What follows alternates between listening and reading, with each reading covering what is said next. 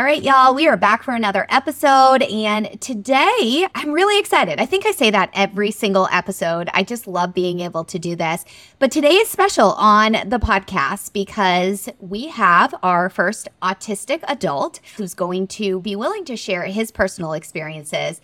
And then this is even more top notch because he is a therapist himself. So Sam Marion is a licensed clinical social worker and not only, like I said, is autistic and also works with autistic children, teens, and adults and is a neurodiversity affirming therapist himself. So we connected through Instagram and I'm just excited and eager to be able to hear different perspectives.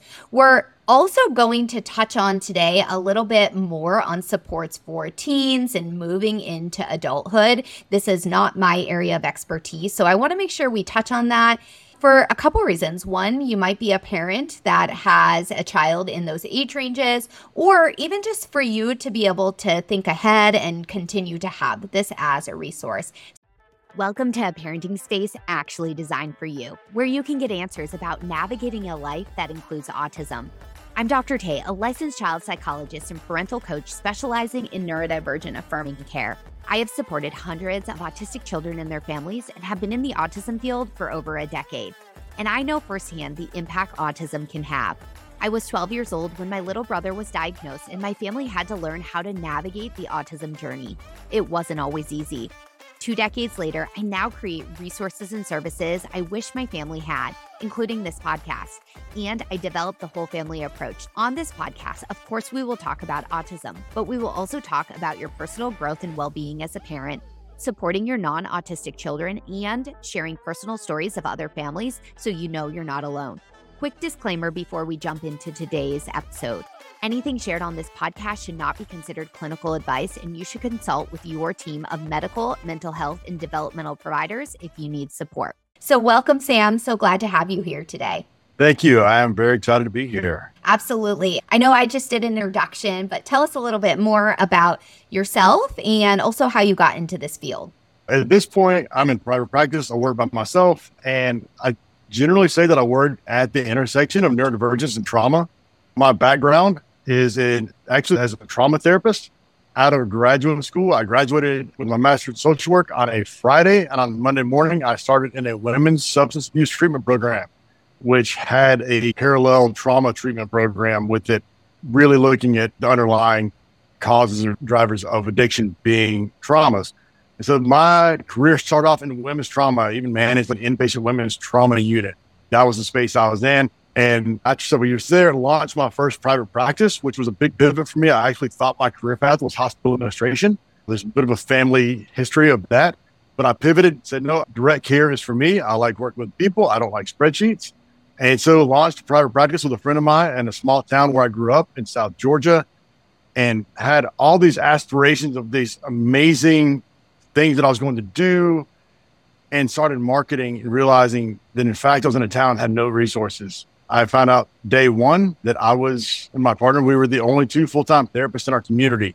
So we served everybody. Wow. There wasn't this like, I'm going to specialize in trauma because that's my training. It was, I have to learn how to work with whoever comes in the door, or I have to tell them to drive an hour away. Maybe we can find somebody 30 minutes away. I hope they have the resources to go out of town. And then honestly, small town, Southwest Georgia, the financial resources are not there for most people to drive 50 miles to find a therapist. So dove into a lot of play therapy training. I'm somebody who loves training, and my business partner at the time, we got competitive, who was going to get the most training almost. And so truly worked with kids with all kind of presentations, worked with teenagers, adults. I think at one point in time, my caseload age ranged from 5 to 88. If I say, no, I can't work with you, then hopefully they can take half a day off to go out of town. And so did that, rocked along until the pandemic hit, moved from South Georgia up to North Georgia, where I'm now in Beaufort, north of Atlanta. I actually took a job with the state of Georgia as basically a trauma therapist for public safety statewide, which was an interesting shift because I didn't think I was ever going to work for a big organization again. I don't play well with others, I like to say. Now I understand more of that. Right along as I was leaving that, I launched my practice here a little over a year ago, is when autism was really hitting my radar. I tell people that there's someone who I care deeply about, a child I started seeing this child, I think they're autistic. And I decided I'm going to learn everything I can about autism. That's the best way I can love this child. I realize now that's a really common thing for late identified autistic adults to do is we make autism our special interest for a bit, right? Before we identify and then afterwards. Weirdly in here, I decided, it's good. I believe in therapy. I'm going to get back with a therapist. It'd been a minute. Somehow I ended up with a neurodivergent therapist who was neurodivergent affirming and it was wonderful. And so for me, as I was walking through this, like I'm reading about autism from every angle and this stuff feels really, really familiar for me. I'm processing with my therapist who is kind of feeding me rope and just giving me space and affirming along the way. So it was a really interesting process for me as I identified. One day I finally looked at her, I'm like, I'm autistic, right? She's going, yes, you are. How long ago was that? So this was probably maybe September of last year, not quite a year ago, that I was finally like, all right, this is real. And as I understood autistic masking and how come that is amongst adults, I started looking around my own caseload, which is a weird thing because I had been marketing myself as a trauma therapist. And I started recognizing, hold on a second, most of my clients are neurodivergent. A ton of ADHD adults. I had autistic adults already showing up in my office, somehow clicking. If you'd read my profile online, even my website today is not the best at like drawing in neurodiversity and ADHD and autism, but they were finding their way into my office at rates that other people that I know and therapists, they're not seeing that. So I couldn't quite put my finger on what that is, but I think just in our dialogue, something would click. And so more and more I kept learning about myself. And like I said, autism was my special interest and it sort of remains that way. So that's kind of my story. And it's just gone more and more. And I'll say this, as I looked around, because this is a theme that I hear from you, is there's a lack of professionals who really understand this topic. Right. And so it made me go, well, if no one else is going to do it, I guess I'm going to dive into helping other people learn and I will need to learn more and more. That's sort of been my path over the last year, just getting deeper and deeper into this world. That's so cool to hear. There's such a need and such a gap in care. I've never heard that before about a lot of late identified autistic individuals end up having autism as their special interest. And it makes so much sense. It's a way to become like, not only you have the lived experience, but an expert too on the topic in terms of learning the nuances and ins and outs. Because how my perspective is, and you know this probably from listening to my podcasts, absolutely, we need to be listening to self-advocates and what those living with autism have experienced. And we also know there's so much heterogeneity. Every individual is so different. And so I think it's so cool you having your own lived experiences and then also studying it and really focusing on how do I support all the other really neurodivergent individuals, not even just autistic individuals that you are working with. Yeah, it's an interesting challenge to face all the differences amongst neurodiversity, all the different experiences. And so looking at through that angle, when we talk about neurodivergence, we talk so much about sensory experiences for ADHD, autism, all these different identifications. And so when we have that lens, we can look at everybody. You work a lot with parents and families. And so I talk about with parents today, I was having a conversation about sensory experiences of their child, but saying, as you're noticing that, notice yourself too. Notice how much more settled you feel when y'all adjust the sensory experiences within your home and the projection amongst everybody. There's not necessarily this fine line of either you have sensory challenges or you don't. It's all a spectrum. And so helping people walk through that is really interesting. Absolutely. The more parents are doing it themselves, they're modeling too what they're working with their child on trying to integrate, which is a really effective way to teach and to experience it too as a family together is going to help everyone become more regulated. Absolutely. Absolutely. Yeah. So I'd love to talk a little bit about masking and your personal experiences with that. What is that experience like for you? And what were some of the things as you expanded your knowledge, you started to identify as autistic that then you were like, oh, these are ways that I was masking? So generally the idea of autistic masking, for those who may not know, right, it's the effort to appear neuronormative and neurotypical. It's try to blend in and appear like everybody else, which is not just an autistic experience. It is the experience of what every middle schooler and high schooler in the world. We just want to blend in and fit in with others. But autistic people take it to the next level in many ways, studying how do other people do things. I knew somebody who proposed to somebody or asked them to prom, leaning up against a locker in the way exactly like a movie scene would have been. Like, this is what you do. And so they saw in the movie, they played it out. When I present on the topic, I always tell the embarrassing example of when I was in high school, I had my first job and it was just not going well. And I didn't know how to resign or quit from a job other than there's that scene in Top Gun when Cougar hangs up his wings. And I'm pretty sure I try to channel the same energy, but that's the only model I had. And so masking is replicating what we see and as an effort to try to blend in and be like what we think is normal or expected of us. It's repeating movie lines, TV lines, repeating a joke I heard somebody else say. I'm going to repeat it.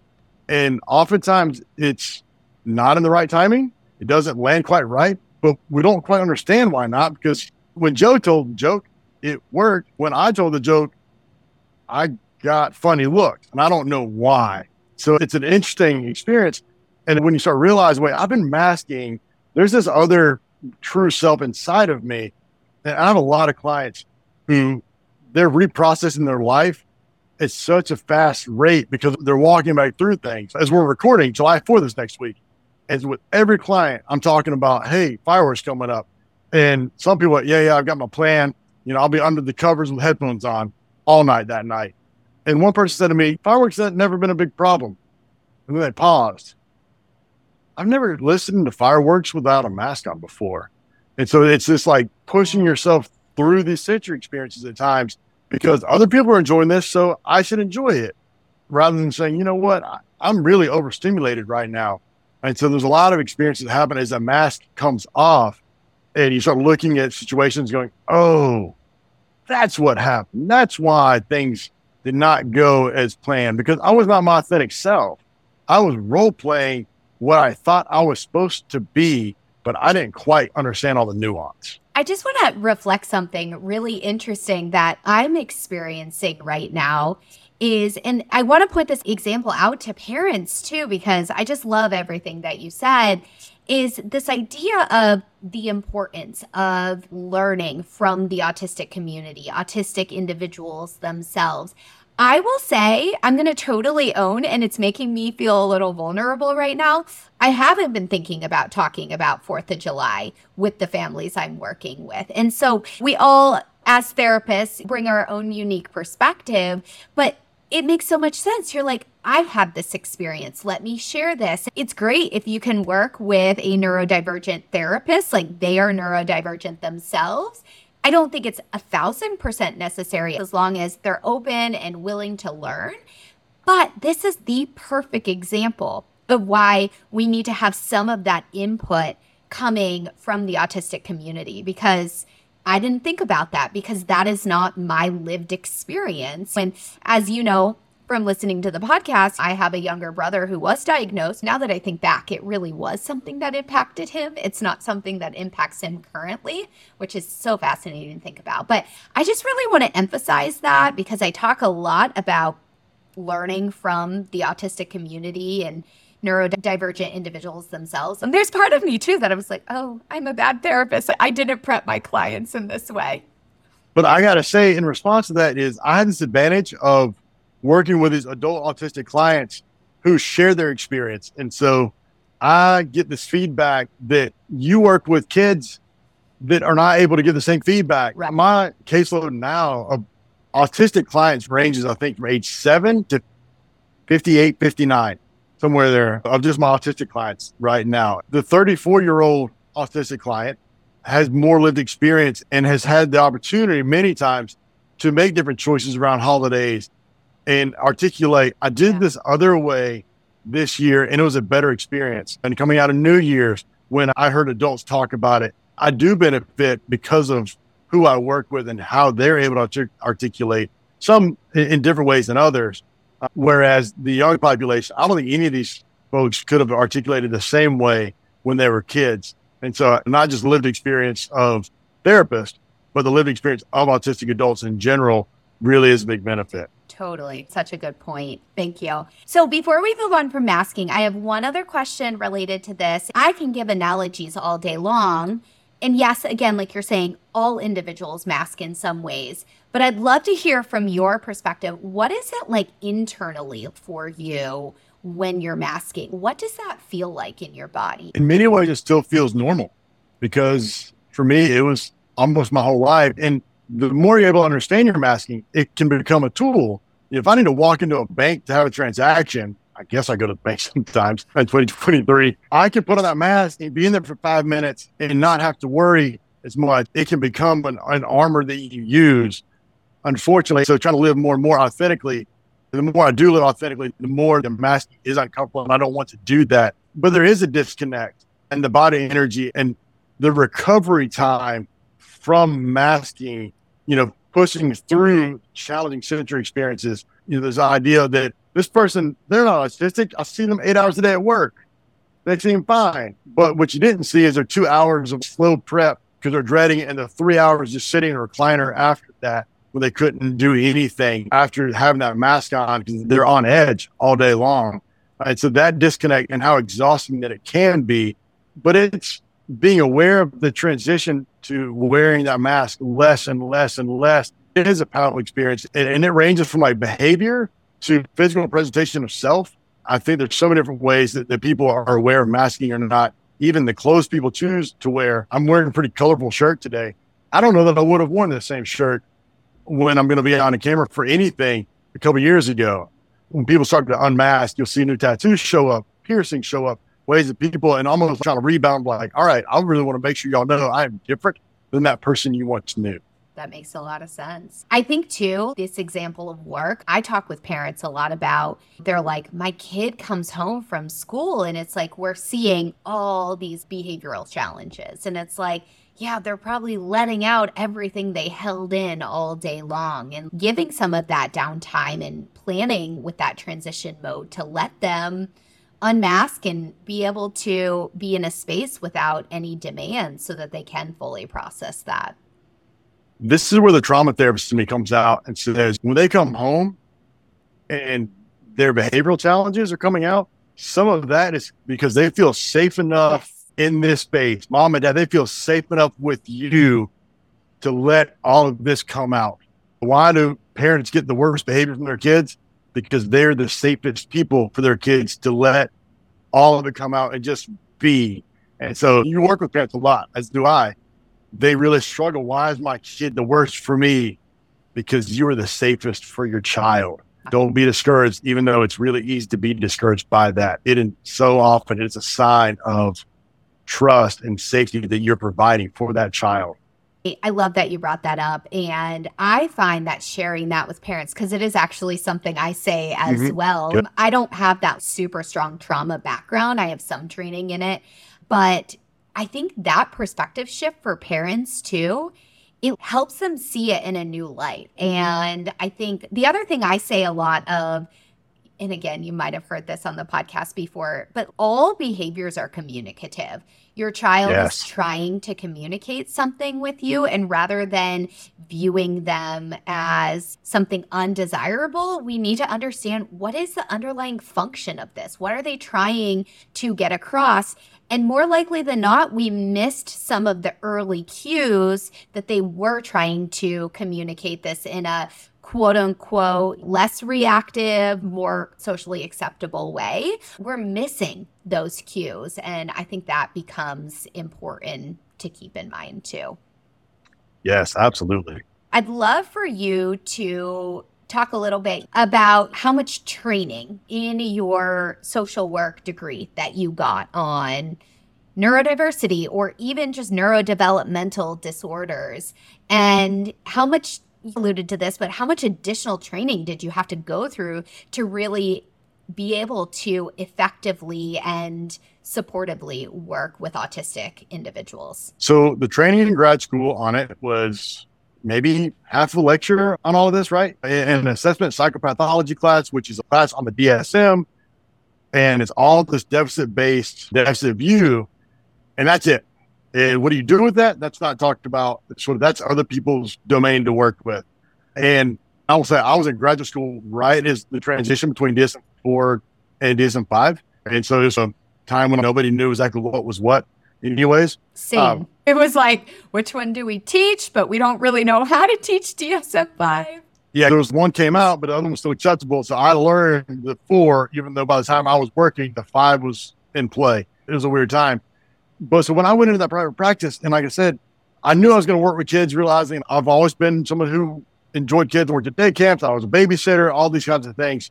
And so literally my last day in my job at the treatment center was on a Friday, and it was 8:00 the next morning. So I left work 6:00, maybe 8:00 the next morning. I was 4 hours away walking into the office of the former president of the Georgia Association of Play Therapy, who's at this point truly over 50 years experience, which is a phenomenal thing. And so I crashed course in her office a couple of hours of what are the basics of play therapy one-on-one.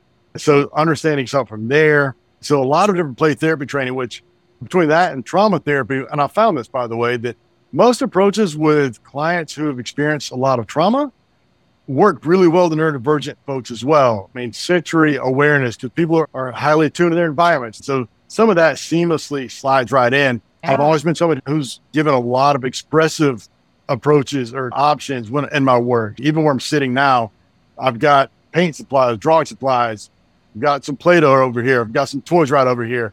And in my office, I work with kids, adults. I don't separate doing Santray work from, oh, that's for kids. I have done Santray work with the 88-year-old that I referred to earlier, has absolutely done some play therapy stuff years ago in my office. And so these approaches where I've said, I don't care so much if you can think of the words to express it. Let's find other ways to express things. So all that really flowed in pretty well with the neurodivergent population, especially giving options and things like that works really well. And so a little over a year ago, when I started down this path of learning all that I could about autism, I did a lot of different online trainings. Some of them were very deficit-based and, in my view, somewhat unfortunate angles. So I've truly read a lot of books. I've done a lot of workshops and picked through what I want to apply. I've worked very much from an affirming perspective. Rather than saying, this person's a problem who needs to be fixed, I'd rather say, this person is different and let's support them in being them, because the world needs them to be their most authentic self. I've looked around, we talk about the graduate programs from social work. You can't find classes or certificate programs at that level on neurodiversity. Almost in general, you can't find it. There are very few out there. And so for me, it really has been this picking and choosing. And now I try to distill some of it down into short workshops to offer to other therapists to understand just what is the autism spectrum. And I've got some workshops that I offer for parents or for therapists, because honestly, therapists don't know what's the proper language. You hear language that's not clinical at all, and therapists are using this. And so I try to offer some of that where I can, do some advocacy work, because it is really difficult to find trainings and for therapists to stumble on that on their own. It just doesn't happen very much. So the amount that you had to go above and beyond your degree, what you needed for licensure. And I will share too, in my PhD program, I specialized in autism. So a lot of our classes didn't talk about autism, but I went to a research-based program. So all of the research I was doing was on largely early identification and early intervention work. But we never talked about neurodiversity. It wasn't until I left, and then really as I transitioned back into clinical work, since I was on the research side, I definitely started hearing about neurodiversity on the research side. But then I transitioned back in and I was like, I need to do a lot of learning. It's funny, you talk about language.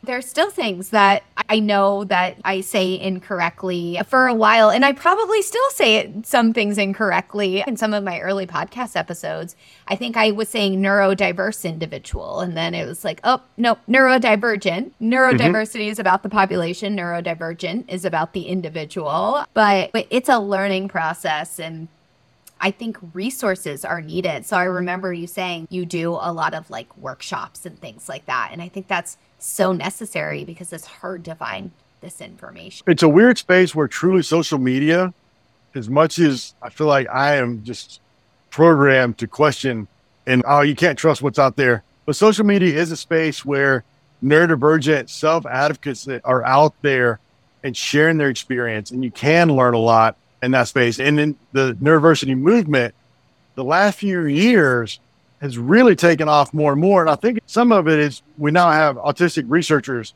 that are setting up the research design, they're writing the books, they're vocal on social media, and that's helping to shift things. Whereas before, we didn't have a voice. There really wasn't much one. And many people, even if they identified as autistic, they weren't going to say anything because there's such a deficit perspective. And there still is very much one, I think, in society, but it's shifting for sure. It's really interesting. I mean, being a psychologist, because with the diagnostic side of things, that is deficit based. I have to justify the deficits, but I really try to then shift to this model as we move into treatment approaches, that it is strengths based and affirming. But it's this weird juxtaposition, I feel like sometimes in my brain, that I have to balance. And I was 1,000% trained in a deficit model. There's no question about that. And sometimes I'm still catching myself and just trying to also balance. I don't know if you find this, I'd be curious to sometimes balance some of the evidence-based approaches with then what the autistic community is saying and trying to integrate those. I sometimes feel like there's this push and pull. Do you ever personally experience that? Real quick, just a brief interruption, because I want you to know you don't have to navigate this journey alone. If you're in a place where you have concerns about your child's development, you've been on the search for a therapist that provides evidence-informed neurodivergent affirming care, or you're needing more support as a parent, the whole family approach may be a good fit for you. Autism doesn't just impact your child's life, so you deserve care that works for your child and your whole family. Head to the link in the show notes to schedule a complimentary call where we can chat about your unique circumstances.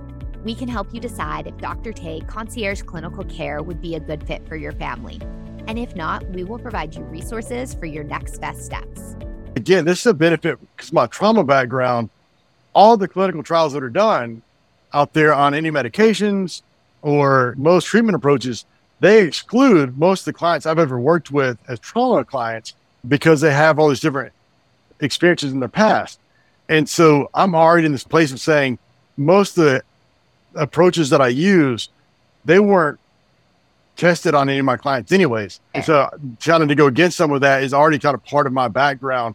And so I look at it and go, okay, well, I was reading a journal article a couple of days ago that somebody had put out there, but it was from 2005 and they're citing something from 1997. And they're saying, this is the evidence. Going, well, wait a second. You're citing something that's 26 years old now.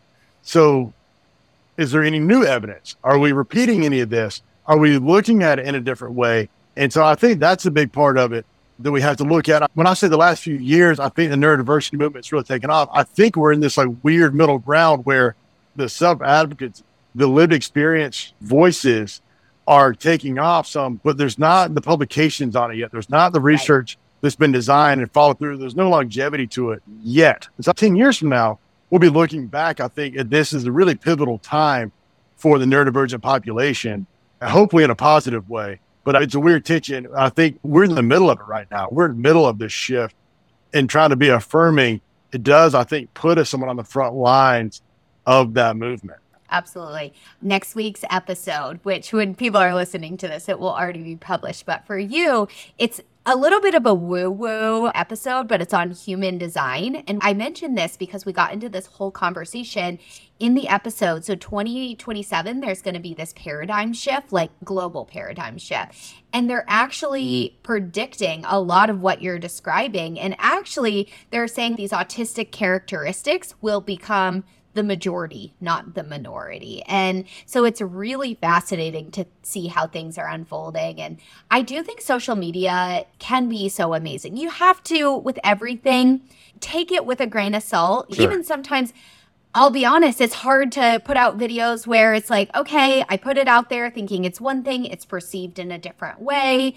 And it's like, okay, some of the nuances missing with this. Unfortunately, I hope you're right that we'll start to see more research with self-advocates really leading it.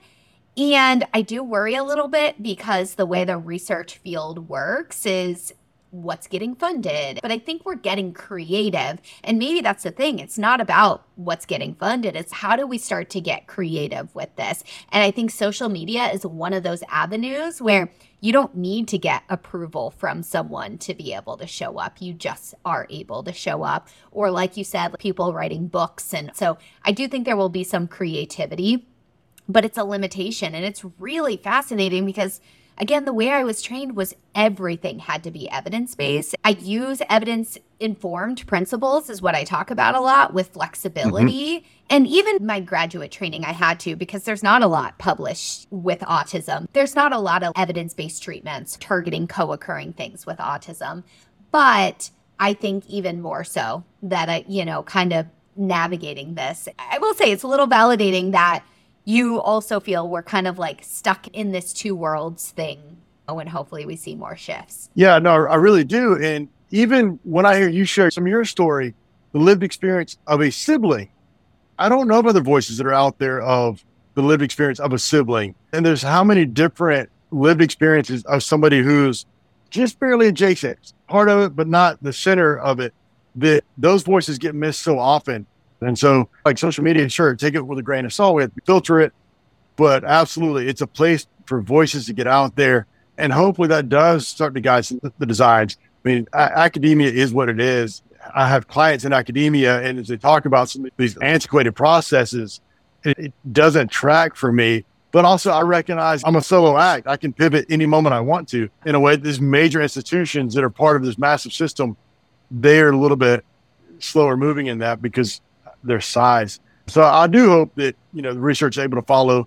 I wonder, and truly don't know about this, but will we see any more independent research start to come about as opposed to all being in academic settings from some of these self-advocate networks? It'll be interesting to see. I think that's where the creativity is going to happen because it is hard to get academia to catch up.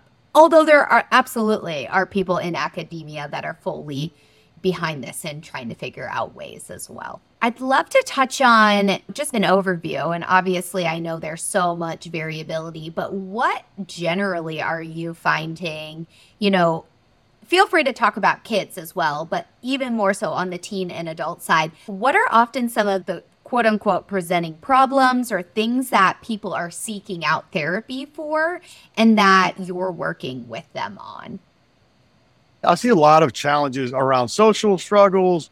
The ability to sit through class in high school is a major challenge for a lot of people. To stay in school all day in high school, things like that. So we just start with the teens. I start everybody with a conversation about sensory experiences. Let's break down the experience of being in high school. You walk in the door, there's a crowd of people there. It's loud, bright lights, movement. You've got to navigate that. Let's just really examine these environments that are hard to be in. Let's start by talking about that. And what accommodations can we discuss for that? Earplugs. I'm in an area where schools will say, no, you can't have those. And so how many challenges that present as behavioral challenges? Middle schooler walks out of class, high schooler just storms out. Or really it's about overstimulation because there's so much sensory input that they couldn't focus. So I think almost all my conversations start there. And I also love talking about sensory challenges simply because many of them are concrete things to be addressed. That people love action steps. I do, right? And you can take action on looking at sensory experiences. You put earplugs. And so talking about the 8 sensory systems, people don't think about interoception and things like that as a major one. So, all right, well, that class you had a hard time with was right before lunch. And if you missed that you were getting hungry and suddenly you were really hungry and you had this major sensory experience sitting there, then nobody talked about hunger as a sensory experience. What I'll run into, people, whether they're diagnosed in the last 6 months and they're 17 years old or diagnosed when they're younger, I think, again, this whole movement we've got going on and what professionals were trained in what they may have experienced in a lot of different therapies, but these weren't conversations that they had. And so some of it really is going back to the basics with that of let's just examine your environment. So let's talk about that. That translates well into adults as well. And I think that's part of why we have so many adults right now identifying as autistic is I think the pandemic, people went home and they set up their own work environments and they realized I don't work in bright lights anymore. I work with a lamp on, and that's all. Or I've got my blinds open and a lamp on, and I've got a white noise machine, even though I'm in my home alone, because I don't want to hear the mail truck. And wait a second, I have all these sensory challenges that I had to mask before as I was going to work to try to be like the American worker. And you have people who start exploring that. So I think that's a big part of the adult identification right now as well, is the result of the pandemic and people exploring themselves and their experiences and getting to accommodate for the first time in their life. We have people in their 30s, 40s, 50s for the first time in their life accommodating challenges that they didn't even realize they had. And they read about it and connect with others about that. With teens or adults, what are their environments? Then specific challenges. If it's social, again, sometimes this takes you right back to sensory stuff. Sensory challenges, you connect with people because you are sitting there trying to force this through the overstimulation, or the way you're trying to figure out how to respond because you're masking and you're like going through this file of weighty responses from TV shows and movies that you've seen or books that you've read, and then you miss the moment. So where I am, let me give you context. I'm just north of Atlanta, and I'm just on the edge of the suburbs. In the town I live in, I'm on the south side of the town, and it feels like suburbs. I got a sister who lives on the north side of town, and it feels like a small town, but I'm on the edge. So I have clients who go to metro Atlanta type high schools with big autistic populations, a lot of support. And I have clients who they're the first person to ever have an IEP meeting with a school where they're in an honors class. Wow. And the parent pushes back when the school says, oh, well, we're just moving from honors back down to a different level of class, instead of let's talk about accommodations to be at the academic level that they should be in. There's this whole wide range of like, all right, let's talk about this sensory experience that may be challenging in the, this social environment. Whereas other kids I work with, they're in chess club with 20 other autistic kids. And there's high school 4 miles from my office that's got this amazing like robotics club that's full of, and like computer programming there, all these things that draw in a big neurodivergent crowd. Adults, we talk about social activities that if you unmask, what do you want to do? Instead of trying to force yourself to go to these traditional activities, what would you rather do? And can we connect socially in those environments that are more accommodating?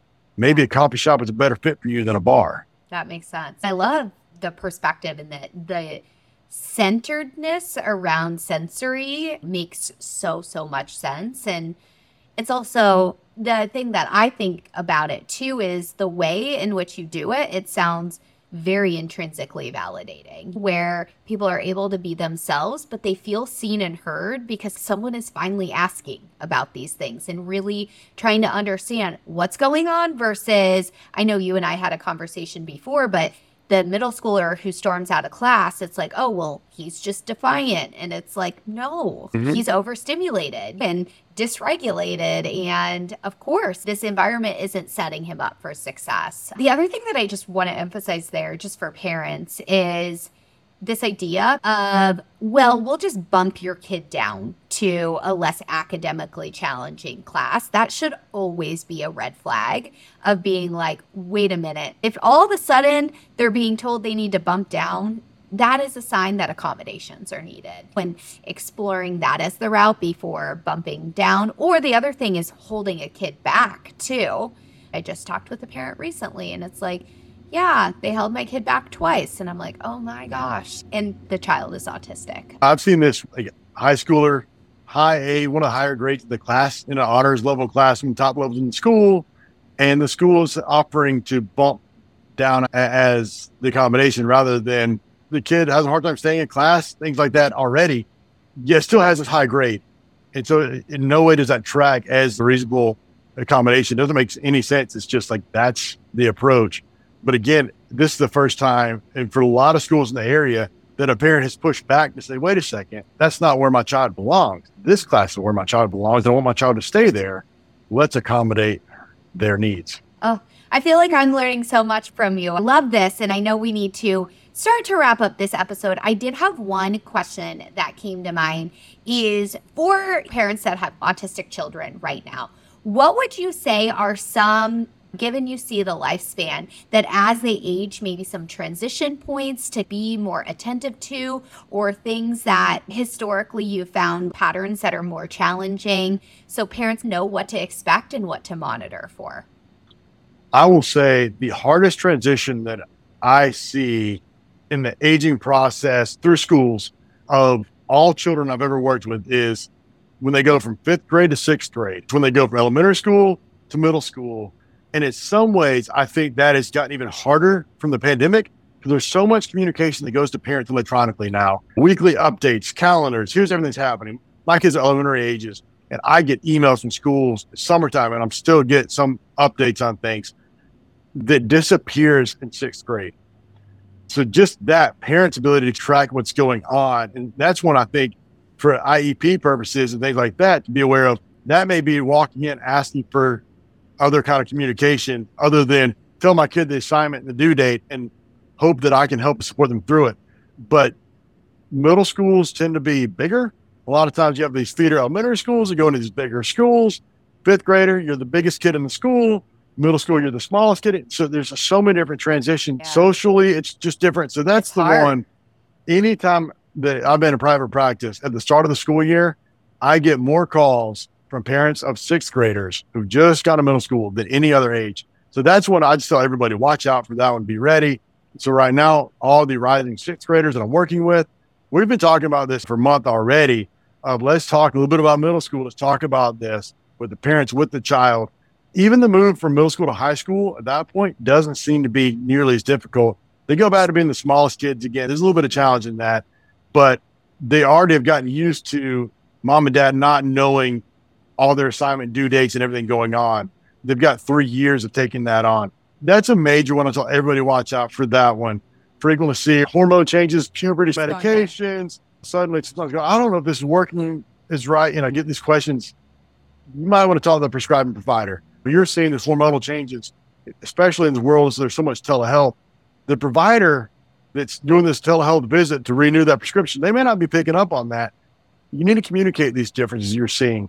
And that's also happening in that middle school age range as well. But somewhere in there, if a medication that seems like it's working, communicate that. Tell the prescribing provider all this information as well. So I do see that one. And that's what it shifts, not just like, oh, there's this one change at the start of puberty, but it's ongoing. Right. And for some people may go into early adulthood, ongoing challenges and changes with that. I taught a young adult recently who's exploring changing the medication and processing all their supports. Should they try this? Realizing that in their late 20s, they've been on the same medication since they were in their late teens, and they're a different person today, and their body's not changing the same way. And so that's also all these body and life changes, being aware there's so many factors that play into it. I guess that's my social work perspective, the biopsychosocial perspective. Totally. All of that, I think, is really important to watch. I also think with puberty too, the other aspect, like medication, that makes so much sense, is too the sensory experience. I mean, puberty is hard for, I would say, the majority of children. There's some struggle. Weird things are happening to your body. You're having new sensations. Your hormones are fluctuating. Things that didn't previously overstimulate you might start overstimulating you now. So also don't be surprised, even on the behavioral side, that if you start to see changes, and it's not necessarily that your child, your teen, preteen is getting worse, quote unquote. It could just be that they need different support, or also a space to be able to talk about some of this and what they're experiencing, so it doesn't feel like they're going through it alone. It's not always as comfortable, but I'll at least mention it to a mom. But we don't talk enough, and I don't think, about the sensory experience of a period for women, for people that have a period. That doesn't get talked about. And I've had adult women who that's come up in a session, and it's never been considered as a sensory experience. And they've been people who've been identified for years. It's not talked about as much, but I think that is a really big one. So to watch that as well during that time, that I think that's a really big issue. Totally. Okay, before we wrap up, I have one more question that I was wondering about your personal experience. Looking back in your childhood, your preteen ages, your teenager age range, and then going to young adulthood, can you look back and see different experiences or interpret things in different ways now that you do understand yourself better? Yes. I mean, I can look back at how I handled some of my birthday parties as a child when I had meltdowns. Makes a little bit more sense now. I have also this really weird thing that's a really benefit for me, but it's unique, is that when I was about 6 years old, my parents had me evaluated because I'm young for my grades. I'm figuring out, should they send me on? Should they hold me back a year? So I've got a brief psychological report on myself when I was about age 6. I was diagnosed ADHD at Learning Disorder Center at University of Georgia when I was 19. So I've got a report from that age. And so I've got these snapshots from about every third, quadrant of my life to this point that does discuss me in some clinical terms. And so even that, I can see and look back, the common autistic experience of they seem so mature for their age, and then suddenly they seem so immature for their age. And that's the ones who seem so mature for their age often are not diagnosed young because they're reading well, they're dialoguing, and it's some of those signs are more easily missed.